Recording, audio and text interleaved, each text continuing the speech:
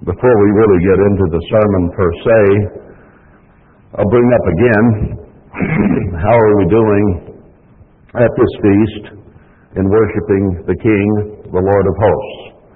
Remember, that is why we come here, and hopefully by the end of this feast, we could all say, I am closer to God than I was 8 days ago.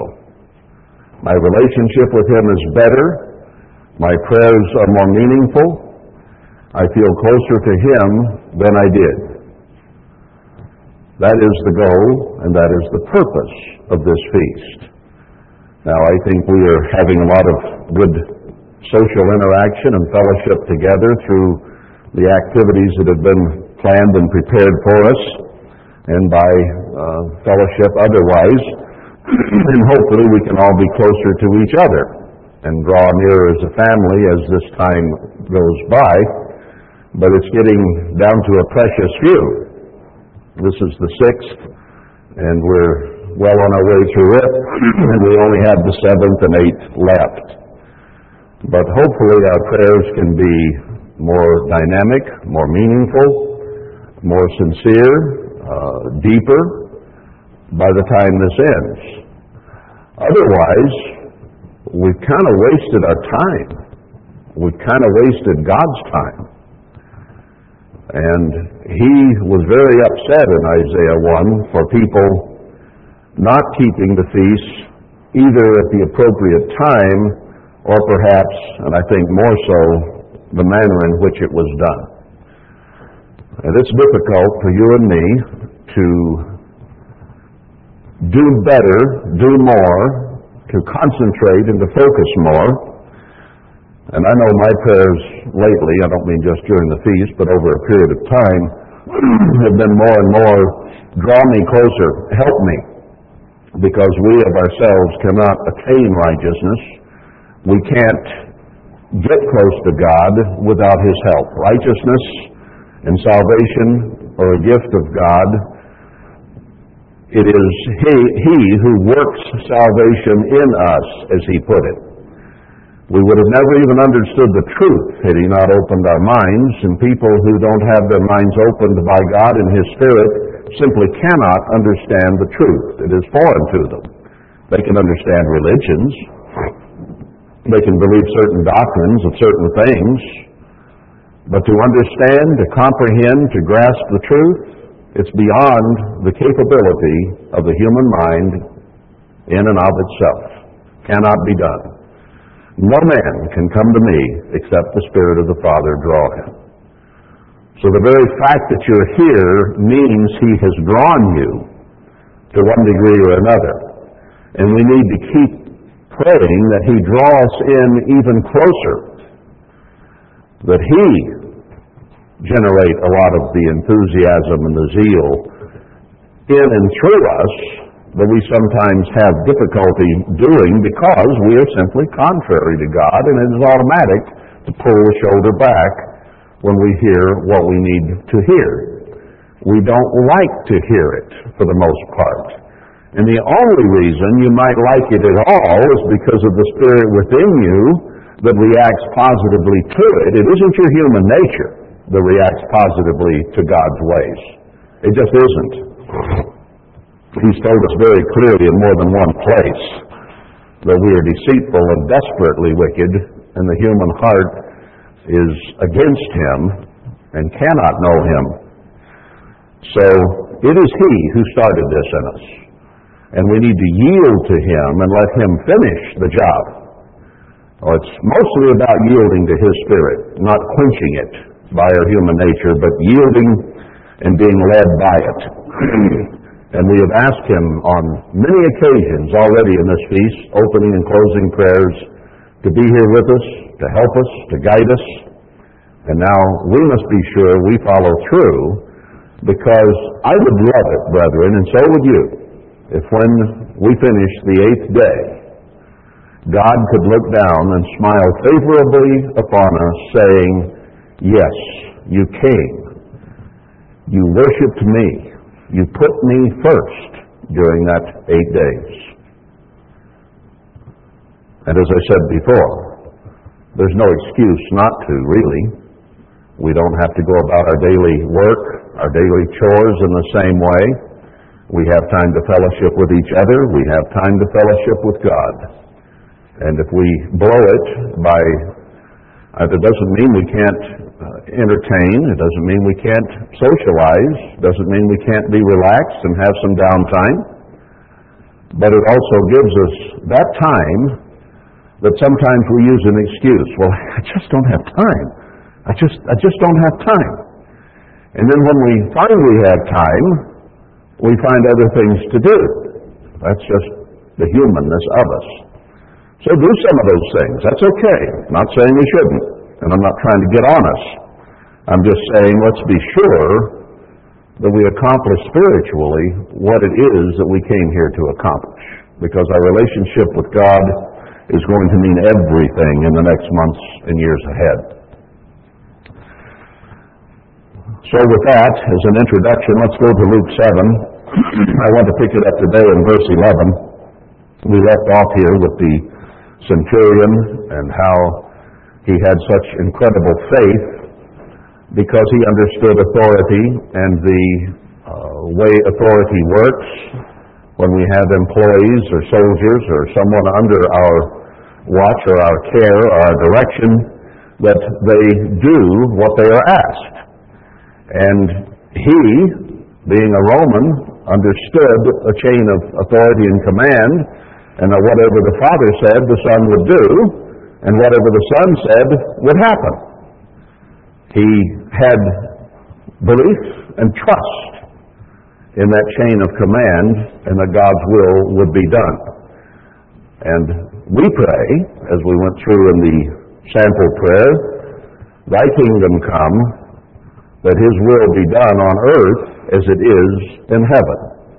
So we're praying for that chain of command to come from the Father through Christ down to us, and that we might learn and follow His way.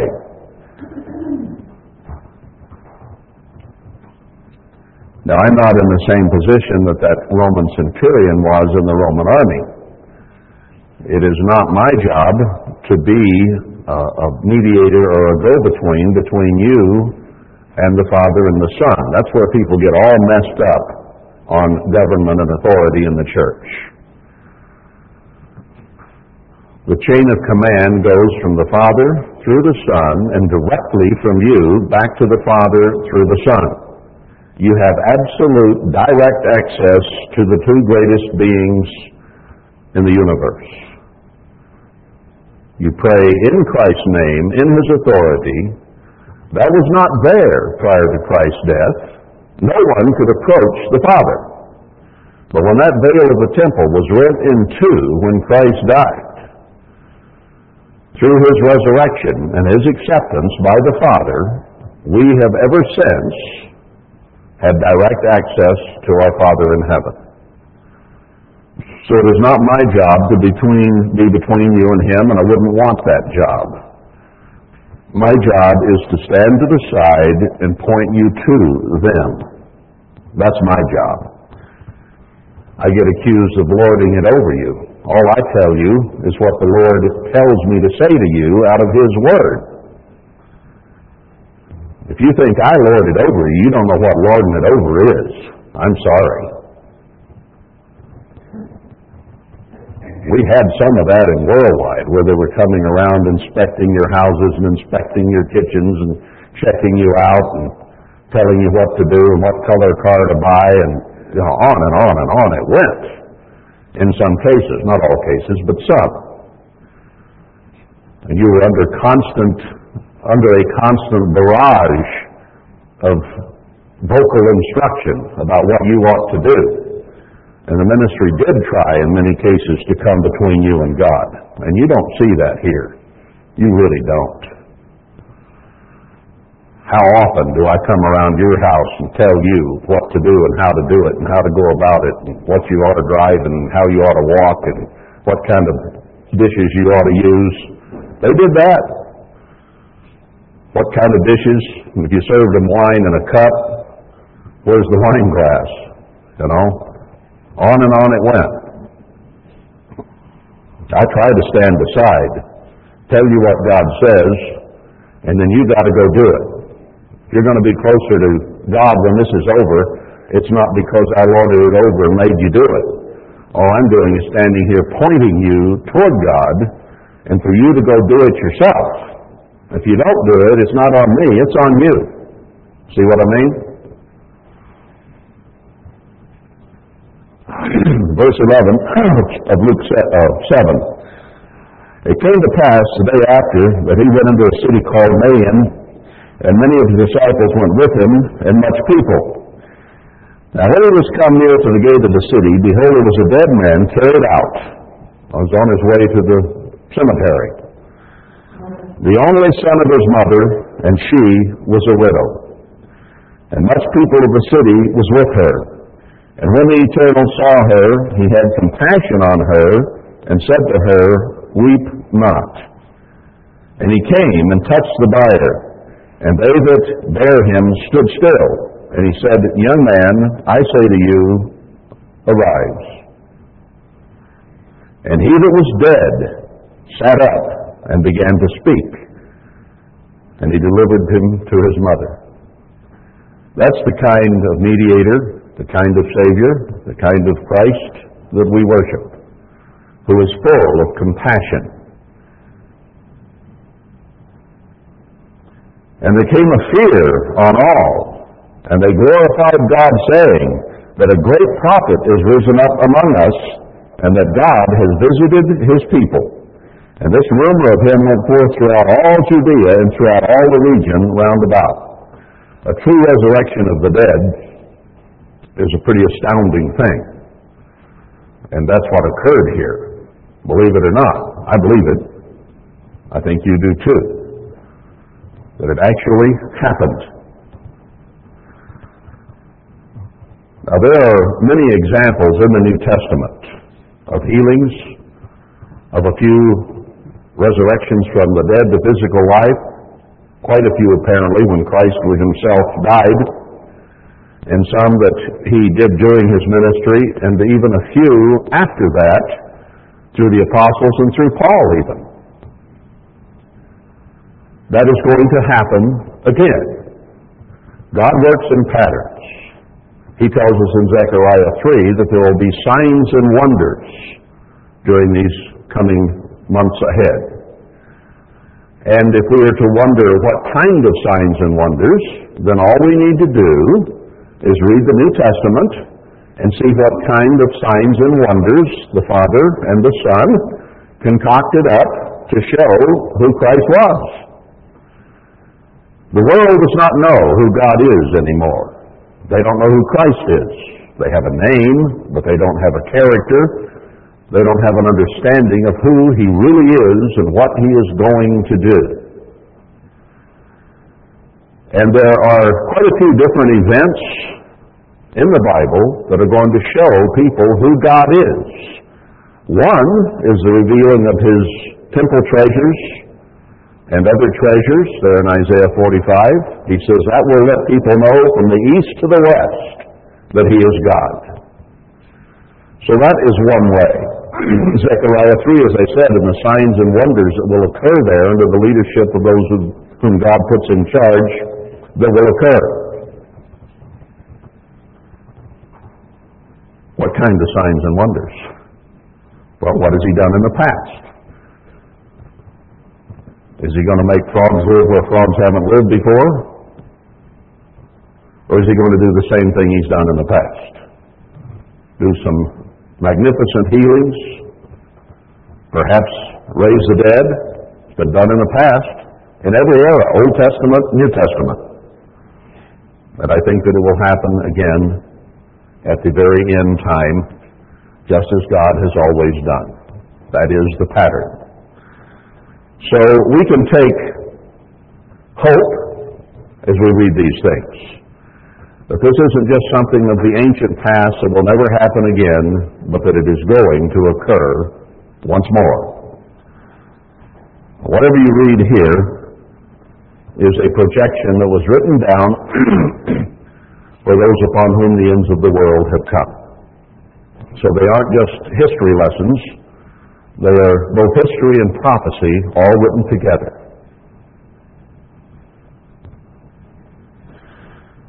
And John, in verse 19, calling to him two of his disciples, sent them to Emmanuel, saying, "Are you he that should come, or do we look for another?" He heard what had happened, and he wanted to get in contact and say, "Is this it? Are we there? The things I've been preaching about, are they actually happening, and are you the man?" Now, they had been cousins. Their mothers were well acquainted, and they knew of each other. I'm sure they knew each other very well.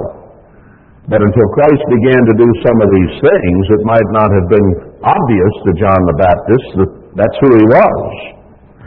He knew the calling he had had because his father and his mother had coached him and told him about it, as we can read back in Luke 2.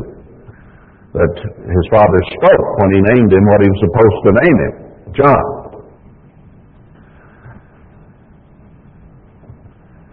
And when the men would come to him, verse 20, they said, "John Baptist has sent us to you, saying, Are you he that should come, or look we for another? And in that same hour he cured many of their infirmities and plagues and of evil spirits, and unto many that were blind he gave sight." Through action, Christ told them who he was. He didn't just say, I'm the Lord, of course I am. He just healed a whole bunch of people right there in their very presence, as a witness to who he was. And when the real Christ begins to do that kind of real signs and wonders, it will be a witness who he is and where he is working.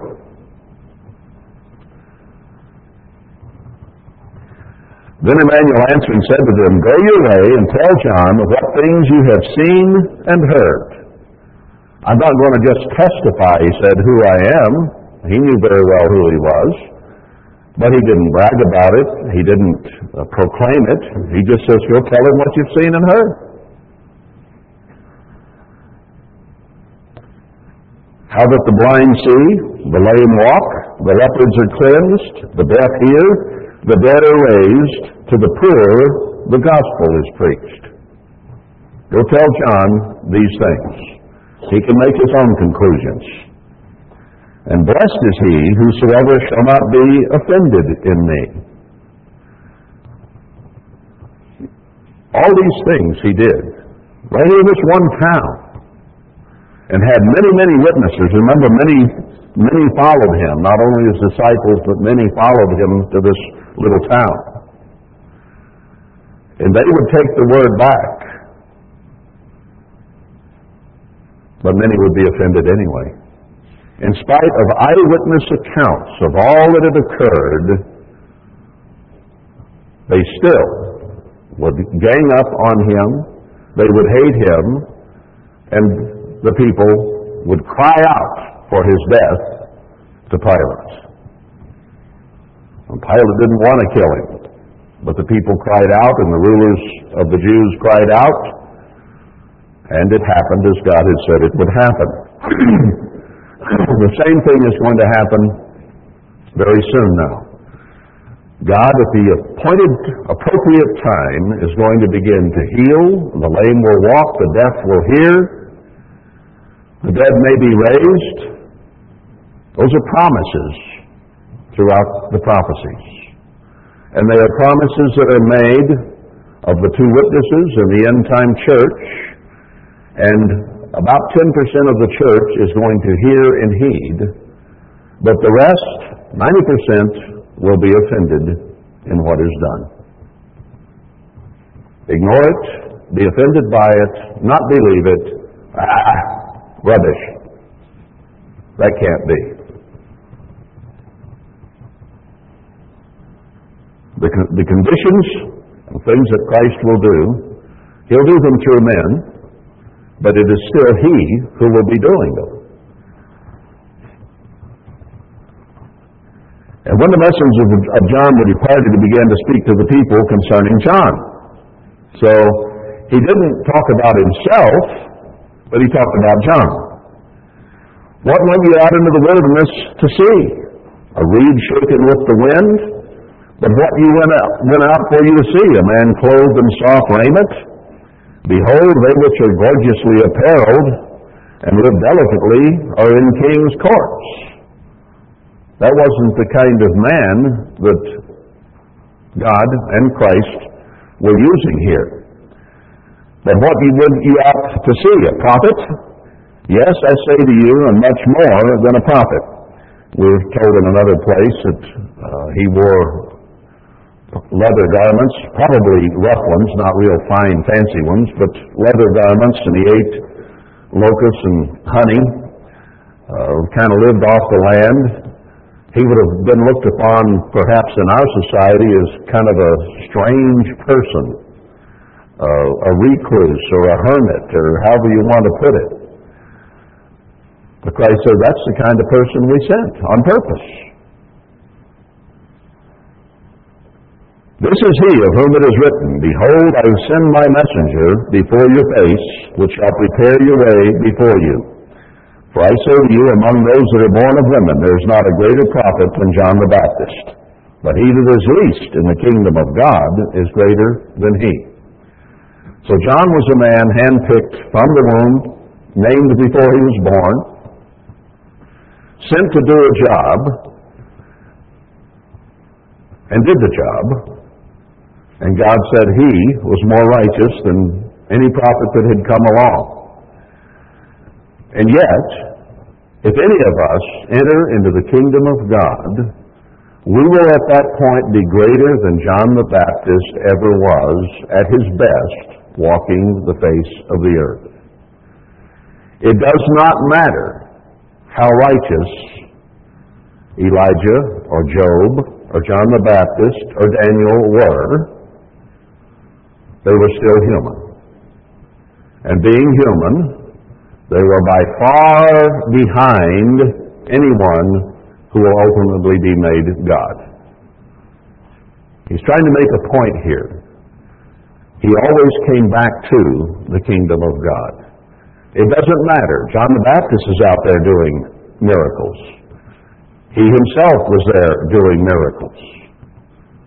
But they were not, at that point, either one of them, in the kingdom of God. Now, Christ became much greater when he ascended to the Father than he was while he was on the earth. And he even said himself, and he meant it, of myself I can do nothing. As a human being, he was helpless like everyone else, limited to the five senses, limited to the capacity of the human mind and human body. He called on the Father deeply in prayer, realizing how much he needed to be close to his Father in order to live a life without sin and to perform these miracles that he was performing. Because that's where the power came from, was the Holy Spirit from the Father. And he recognized that and said it in so many words in several different places.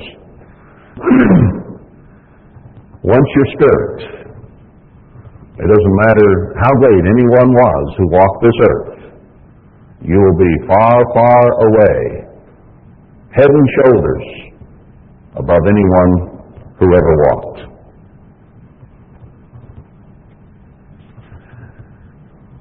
And all the people that heard him and the publicans justified God, being baptized with the baptism of John. But the Pharisees and lawyers rejected the counsel of God against themselves, being not baptized of him.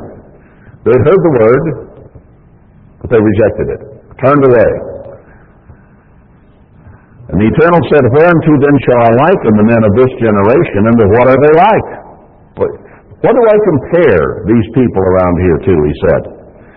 They are like children sitting in the marketplace and calling one to another and saying, We have piped to you, and you have not danced. We have mourned to you, and you have not wept. In other words, it had none effect. No emotional value was there. They didn't react for good or for bad in that sense. They just ignored it or tried to. For John the Baptist came neither eating nor drinking wine, and you say he has a devil. So he was abstemious. He ate locusts and wild honey and probably a strange diet to you and me. And he didn't drink wine. So they said he had a devil. Anybody who won't drink wine's got a devil. You know that. That's strange. The Son of Man has come eating and drinking. Christ drank wine. I don't know whether anybody's got any Baptist or Methodist left in them, but Christ drank wine. The kind that will make you tipsy is the kind he drank, not just grape juice. So he came eating and drinking, and you say, behold, a gluttonous man and a winebibber, a friend of publicans and sinners. Damned if you do and damned if you don't. Using a common modern expression. No matter what you do, you're going to be condemned, you're going to be negated, you're going to be ignored if possible, and it doesn't matter. You can't do it right to satisfy people. You can stand on your head or stand on your feet. It doesn't matter. You're not going to please people. But wisdom is justified of all her children. Let me nail that in a little harder. God is going to send two. One is in the spirit of John the Baptist, Elijah and Moses. He's going to send them with the same gifts, the same abilities, the same miracles that those men did. And they're going to be rejected by 90% of the church. Even if God sends you directly, purposely, as a human being, it just doesn't matter. Even those two, that God will have trained carefully, put them through all kinds of things to give them experience and knowledge of His Word. He will have trained them very carefully. He always has. And yet 90% of the church will deny them, throw rocks at them, ignore them when they come. And the whole world will. So there are going to be very, very few who will listen to those whom God sends. It's the same as it always has been. They always stoned the prophets. I concluded the sermon the other day and didn't bring that in, but just like the former prophets, just like the apostles, those two also will be killed. And the whole world will rejoice over it, including those who might have survived who are in the church. But the only ones who will be behind them and agree and understand will be those that God has separated out to do His work. So you can't please people. You know what? You can't please people if you're God in the flesh. They'll kill you. You can't please people if you're God in the Spirit, sitting at the right hand of God the Father, because they will disbelieve you. They won't accept your word. Do we realize how powerful Satan is and how strong our human nature is? It's just incredible. That's why God has to work salvation in us, and why He says in Isaiah 54 that their righteousness is of me. By nature, even we, as called out ones from the world, are self-righteous. And many times we epitomize Isaiah 65, which talks about those who say, don't come near me, I'm holier than you. And we react among ourselves that way all too often. A little self-righteous, a little better than you, and if I can put you down and I can be negative about you and gossip about you, then that makes me feel a little more righteous about me, because I may not be much, but at least I'm better than you. So very, very human to be that way. God Himself inspired and breathed these words. But you and I by nature are contrary. and they're hard words to hear. And look at the reaction of the people to John the Baptist and to Christ. Didn't matter. You drank wine or didn't. You ate a weird diet or ate the delicacies of the land and even sat down with the Pharisees once in a while when they invited you to eat. And usually he told them, even then he told them what they were. Verse 37, and behold, a woman in a city which was a sinner, when she knew that Emmanuel sat at meat in the Pharisee's house, brought an alabaster box of ointment, and stood at his feet behind him, weeping, and began to wash his feet with tears, and did wipe them with the hairs of her head, and kissed his feet, and anointed them with the ointment. That wasn't the attitude the Pharisees had. Now when the Pharisees which had bidden him saw it, he spake within himself, saying, this man, if he were a prophet, would have known who and what manner of woman this that touches him, for she is a sinner. He wasn't, of course, but that woman was. She was known around there as a sinner. You better believe she was known as a sinner. And this Pharisee knew her reputation. Did Christ say, I'm holier than you, get away from me, don't anoint my feet? Emmanuel answering said to him, Simon, I have somewhat to say to you. And he said, Master, say on. I know that I just pointed out what a sinner this woman is, and I know he's going to congratulate me, he's going to praise me for recognizing the difference between that sinner and me, and how I'm all right, and how I chase that sinner away from him. I'm sure that was kind of what was going through his head, because that's the way he thought. So here he gives him an answer. Say on, I'm all ears, Master. Let's hear what you have to say. And then he probably sat up a little straighter and just was waiting for all the praise and honor and glory that was about to come to him, because he wasn't like that woman.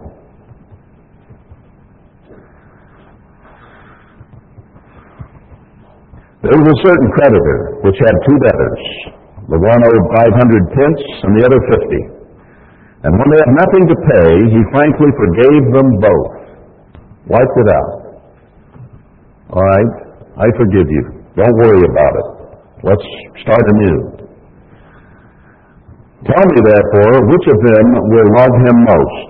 The one that he forgave 500 or 50? One was a much, much bigger debt.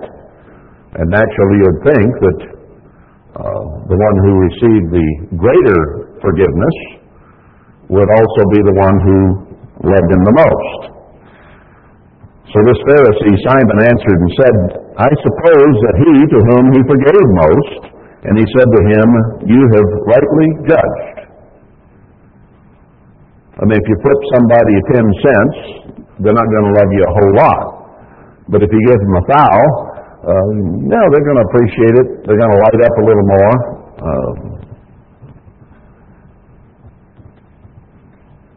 And he turned to the woman and said to Simon, see this woman?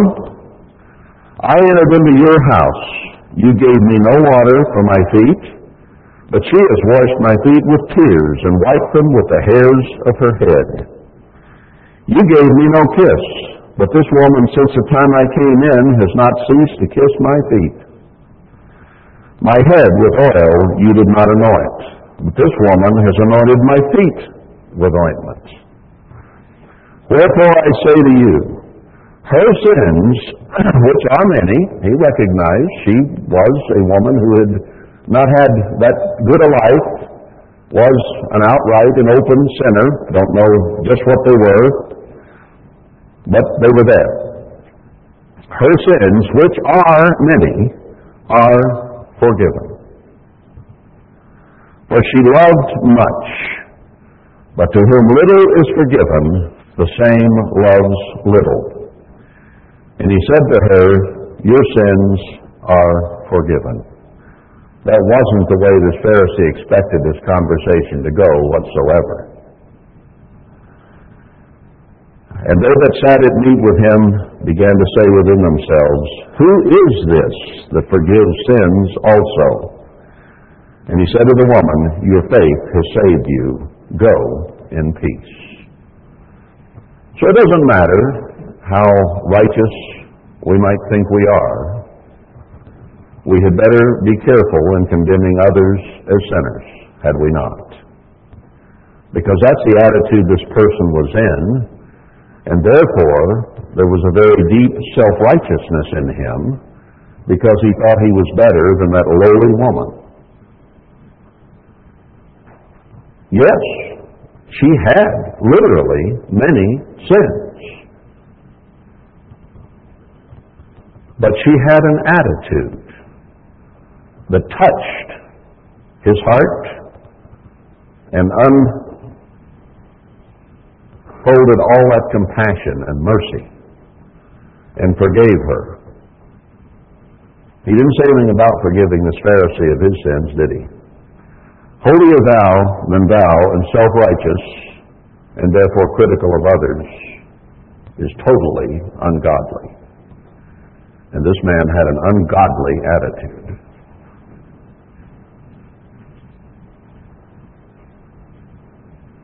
If we treated one another as she treated Christ, and we treated Christ as she treated Christ, there would be no question.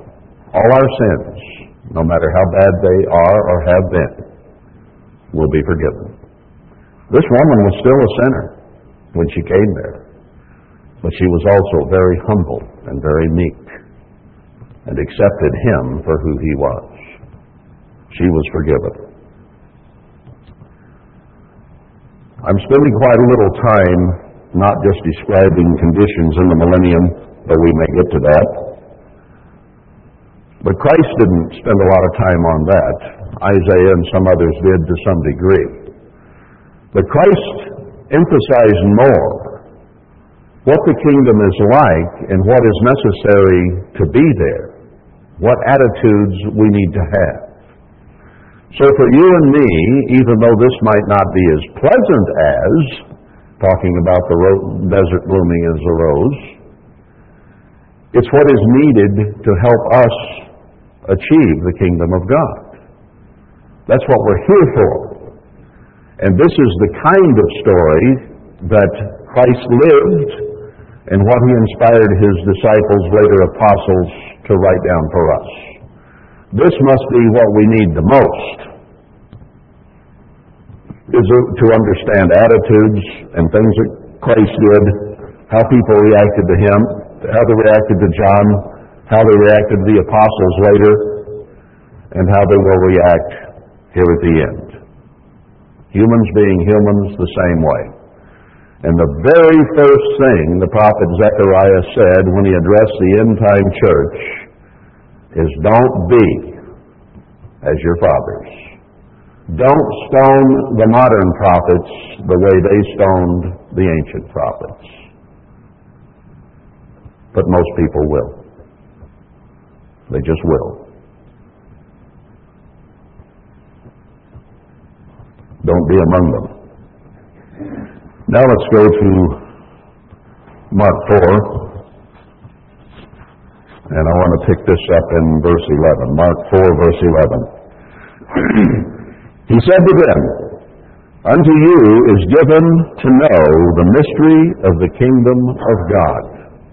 Now he's speaking to you and me because unto us is given to know the mystery of the kingdom of God. But to them that are without, all these things are done in parables. We have been called, our minds have been opened. We should be able to read these things and understand them in the true spiritual light in which they were delivered. But he said the world won't get it. They'll think that they're nice little farm stories or parables, but they won't get the message. They won't apply it to themselves. They won't know what it means. Now, what I'm trying to do is read these and bring out what it means to you and me in our lives. These aren't just stories about some righteous man who walked the earth 2,000 years ago. These things are written for us right here, right now. And the lesson is here for us to get. Because now is our chance to be part of the kingdom of God. To understand the mystery when it is finally, fully revealed at the first resurrection. We can read about it. We can try to understand it. But we won't know until the resurrection what this was really and truly all about.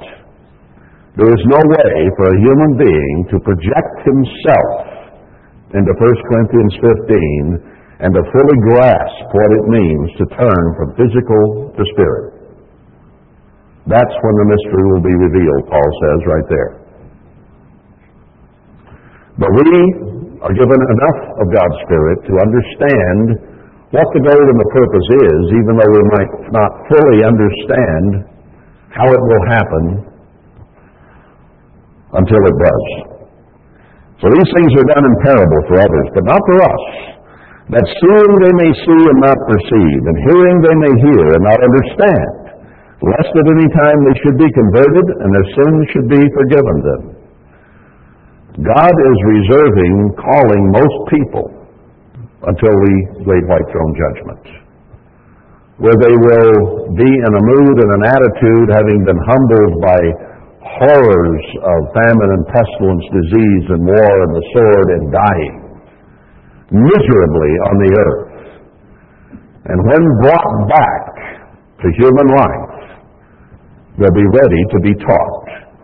He says, if I let them understand now, and I forgave their sins, and then they just went on in them, I'd have to destroy them. If they understood and rejected, I would have to destroy them. And I don't want to do that because in the end I want to save them. Now you're in a different category, he says, speaking to the disciples. You're in a totally different category.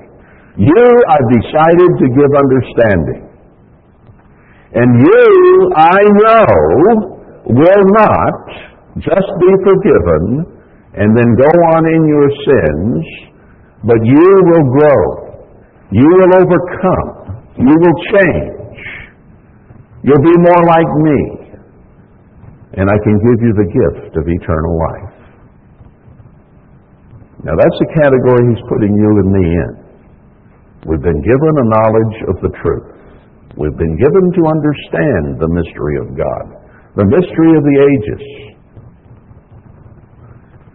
And he has confidence that you in this room will not go on as you have been, but you will be meek and you will be humble. And you'll be willing to wash his feet, even as we symbolically wash each other's feet at Passover time. It is a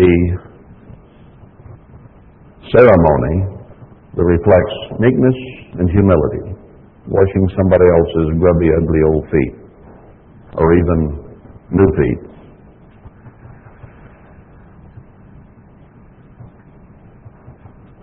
And he said to them, verse 13, know you not this parable, and how then will you know all parables? If you understand this, maybe you can understand others. And here he gave one. The sower sowed the word. Now this is connected to what he had just said. I'm going to give you the truth. I'm going to help you understand the mystery. I'm not going to give it to the rest of the world, but just to you few. And it always has been a few. Fear not, little flock. So in connection with what he just said, he gives this next parable. The sower sows the word. And these are they by the wayside where the word is sown. But when they have heard, Satan comes immediately and takes away the word that was sown in their hearts. And these are they likewise which are sown on stony ground, who when they have heard the word immediately receive it with gladness, and have no root in themselves, and so endure but for a time. Afterward, when affliction or persecution arises for the word's sake, immediately they are offended. You don't grow a very good root system, and you don't become entrenched and solidified on rock. And these are they which are sown among thorns, such as hear the word. And the cares of this world, the deceitfulness of riches, and the lusts of other things entering in, choke the word, and it becomes unfruitful. Now, where are we so far in here? Most of you have been around a while. So when you learned the word, and family and friends and Satan tried to turn you away from it, you did not allow that to happen. When false leaders came into the church and tried to turn you away from God's truth, you didn't let it happen. Now, I don't think you must have fallen on stone, because you at least established enough of a root system to still be here after time. Here we are, rooted and grounded in the truth. Now, the thorns may be where our first current challenge begins to come in. Because time goes by, we become impatient, we begin to think God is slack concerning His promises, even though Peter warned us about letting that attitude come there in 2 Peter 3. No, He's not slack concerning His promises. They will come to pass, even as He said. But if we are among thorns, don't be friends with the world, he says, because if you're a friend with the world, you're an enemy of God. That's already been read this feast. Whether I did or somebody, I don't remember, but it's been read. What happens to them? The cares of this world, daily life, the things that we go through, the deceitfulness of riches, the American dream of accruing wealth, being rich, the lusts of other things, that could mean anything. Lust, vanity, greed, jealousy, envy, all the works of the flesh, the various things that we can lust for.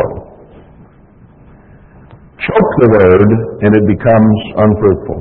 Things that we want out of this life. Families, children, mates, riches, material goods, praise, acclaim, power. There are many, many things that can affect a human being that can sidetrack us from being the bride of Christ, focusing on the bridegroom to come. This is a very real danger now for us who have come this far. Remember Matthew 24? He who endures to the end. Not he who goes halfway or 3/4 of the way and says, oh man, this is too hard. I want to do this and I'm going to do that and I want to do that and I've denied myself all this time. I deserve it. I'm going for it. And it happens to some. But it will not happen to you and me. Because we're reading these words, we're hearing them, and we're letting them sink deep within us, so that we will seek God with all our heart, mind, body, soul, and power. And that's why it won't happen to us.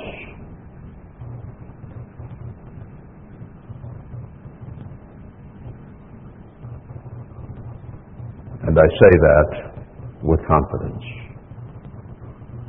because I believe that you here are here sincerely to be part of the kingdom of God. If you were not, you would have already gone the way of the world. But recognizing the dangers that are all around us, you won't let it happen. You just won't let it happen. Because you'll go to God and He'll help you. Now, verse 20, these are they which are sown on good ground, such as hear the word and receive it, and bring forth fruit, some 30-fold, some 60, some 100. In other words, they don't quench the Spirit of God. They accept it, they wrap their arms around it. They hug it and hold it close to them. They hold the Father and the Son close to them. They come to have the attitudes of the Father and Son. And how do they bear fruit? They show the fruit of the Spirit. Let's go back there just for a moment to Galatians. Hold your finger here, but let's review that. Galatians 6. Above this are the works of the flesh, but verse 22, the fruit of the Spirit is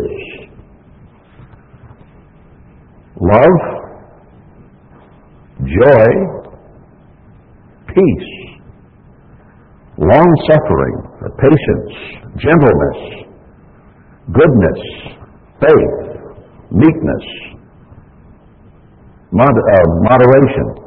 Against such there is no law. Now, how are those fruits expressed?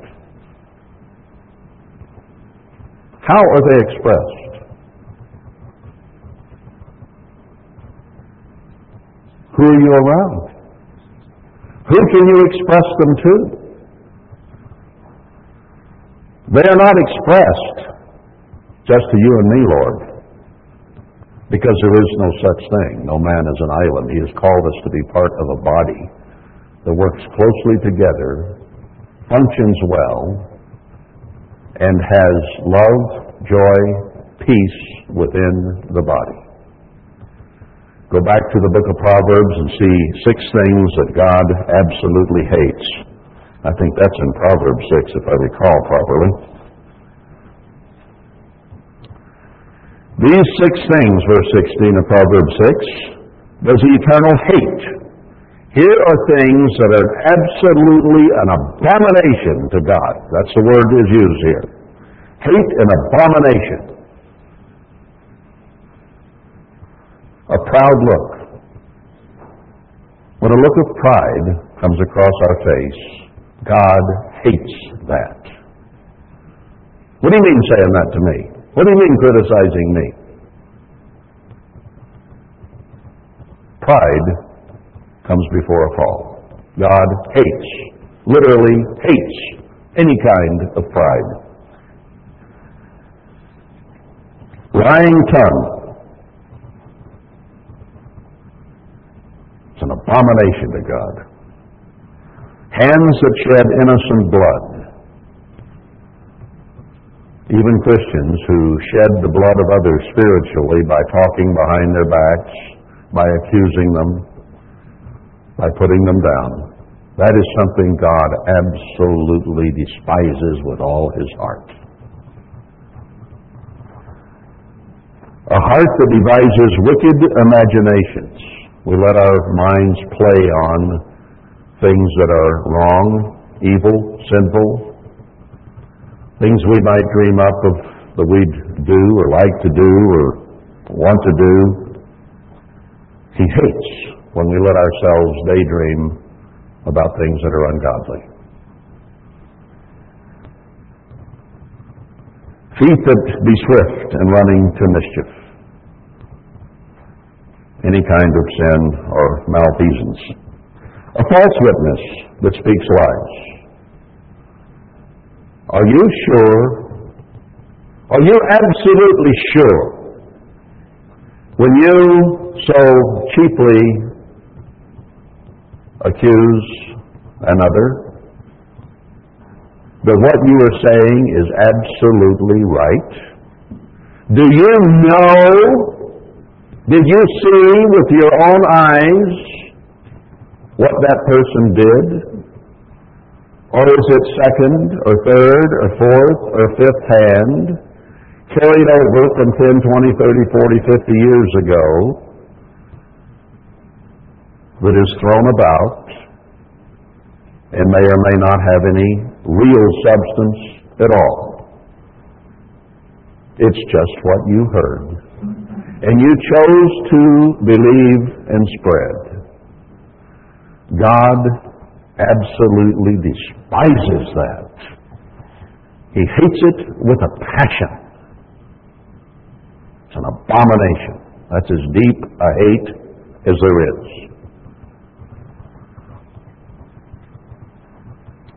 And he that sows discord among brethren. Anybody that says things that would cause people to look down upon or separate from each other, to cause discord, disunity, disharmony. Anybody who does that, and it doesn't matter if the things that they're saying are right or if they're wrong. If it leads to hurt feelings and discord and disunity between brothers in the church, God hates it with a passion.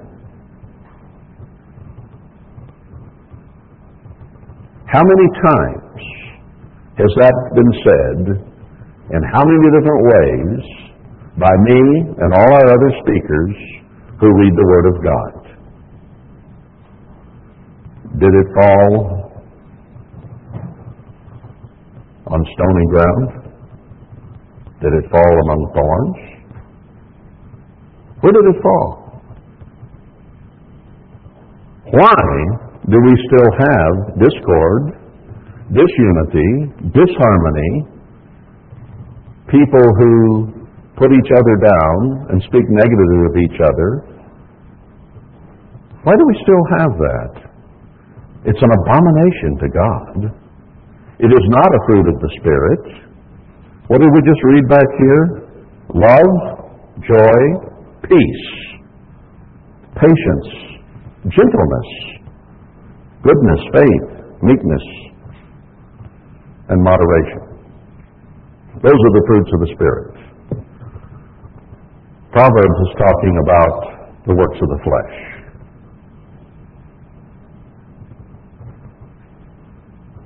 What will it be? Which ground did God's Word fall in with us? Does Satan take it away and replace it with his attitude? Does it fall on stony ground where root is not taken? Does it fall in thorns where it's crowded and choked and can't have enough to keep it alive? Or does it fall on good ground that produces fruit? 30, 60, or 100? The fruit of the Spirit of God. We know what those fruits are. Now we need to produce them. Because He's told us in so many ways, in so many scriptures, that the way we treat each other, the way we speak of each other, is how He will judge us. He judged that woman who was a sinner. I'm not a fake sinner, a real sinner. And she had a meekness and a humility about her that He couldn't help but forgive. But the Pharisee was self-righteous and put the woman down, and he didn't receive that blessing.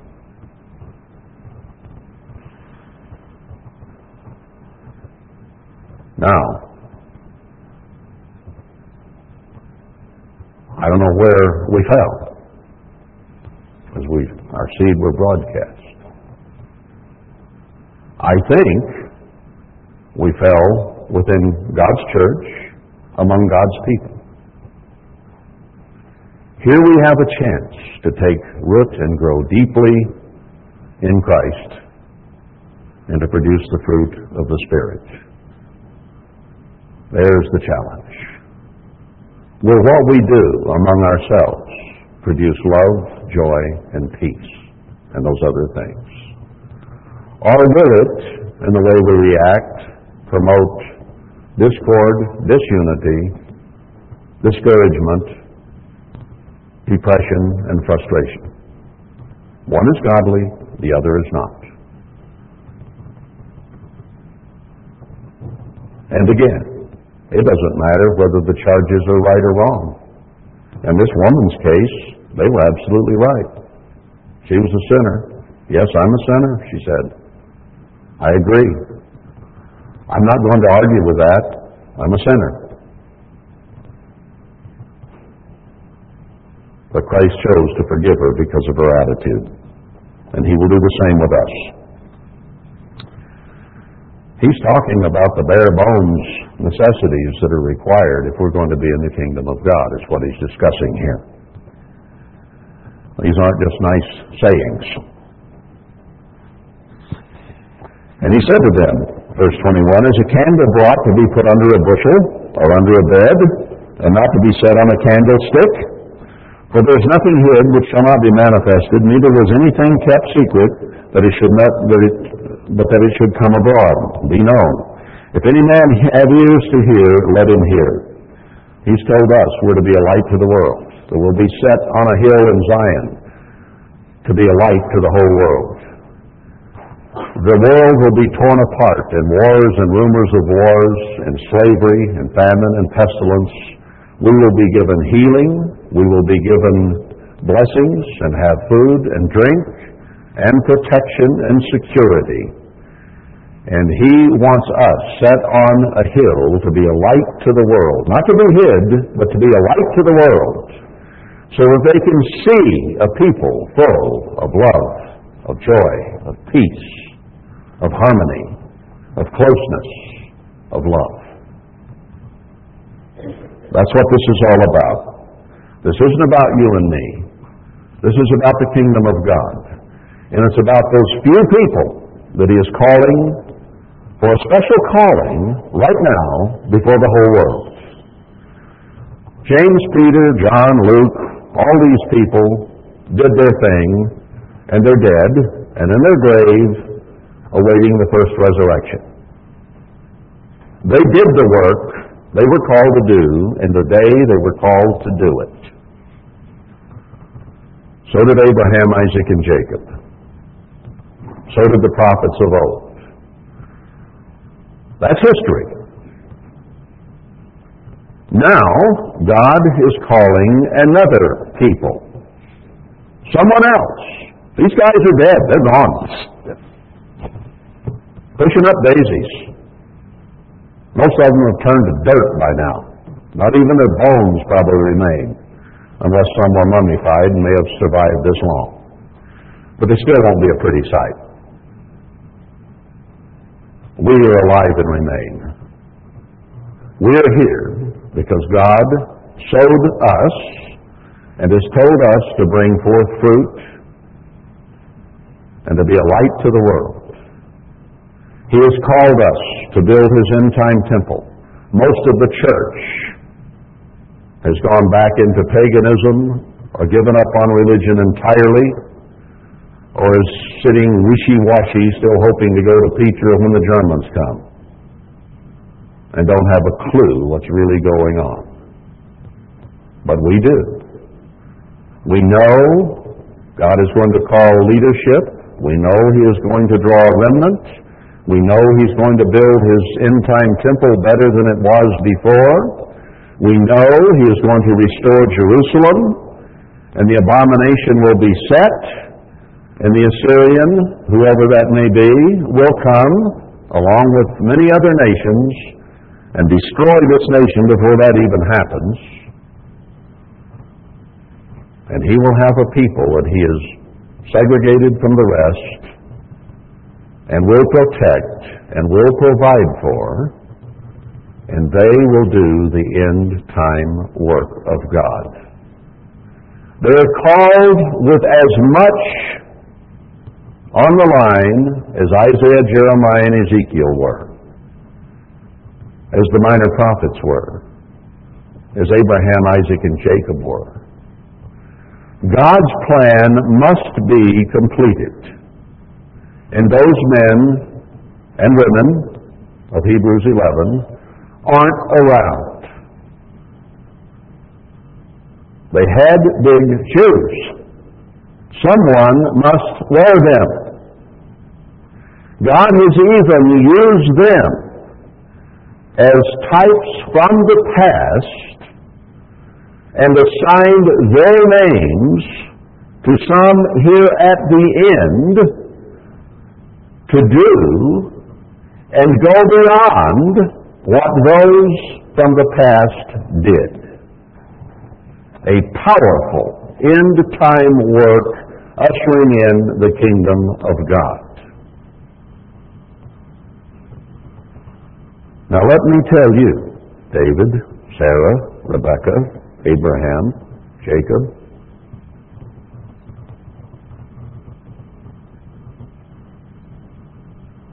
take it seriously. You're called to do the job those people did. You're called to go beyond them and be greater than they. And some of the last will be first. With that knowledge, with this understanding, you have received much. Much is expected of you. Not 30-fold, not 60-fold. Let's shoot for 100-fold, shall we?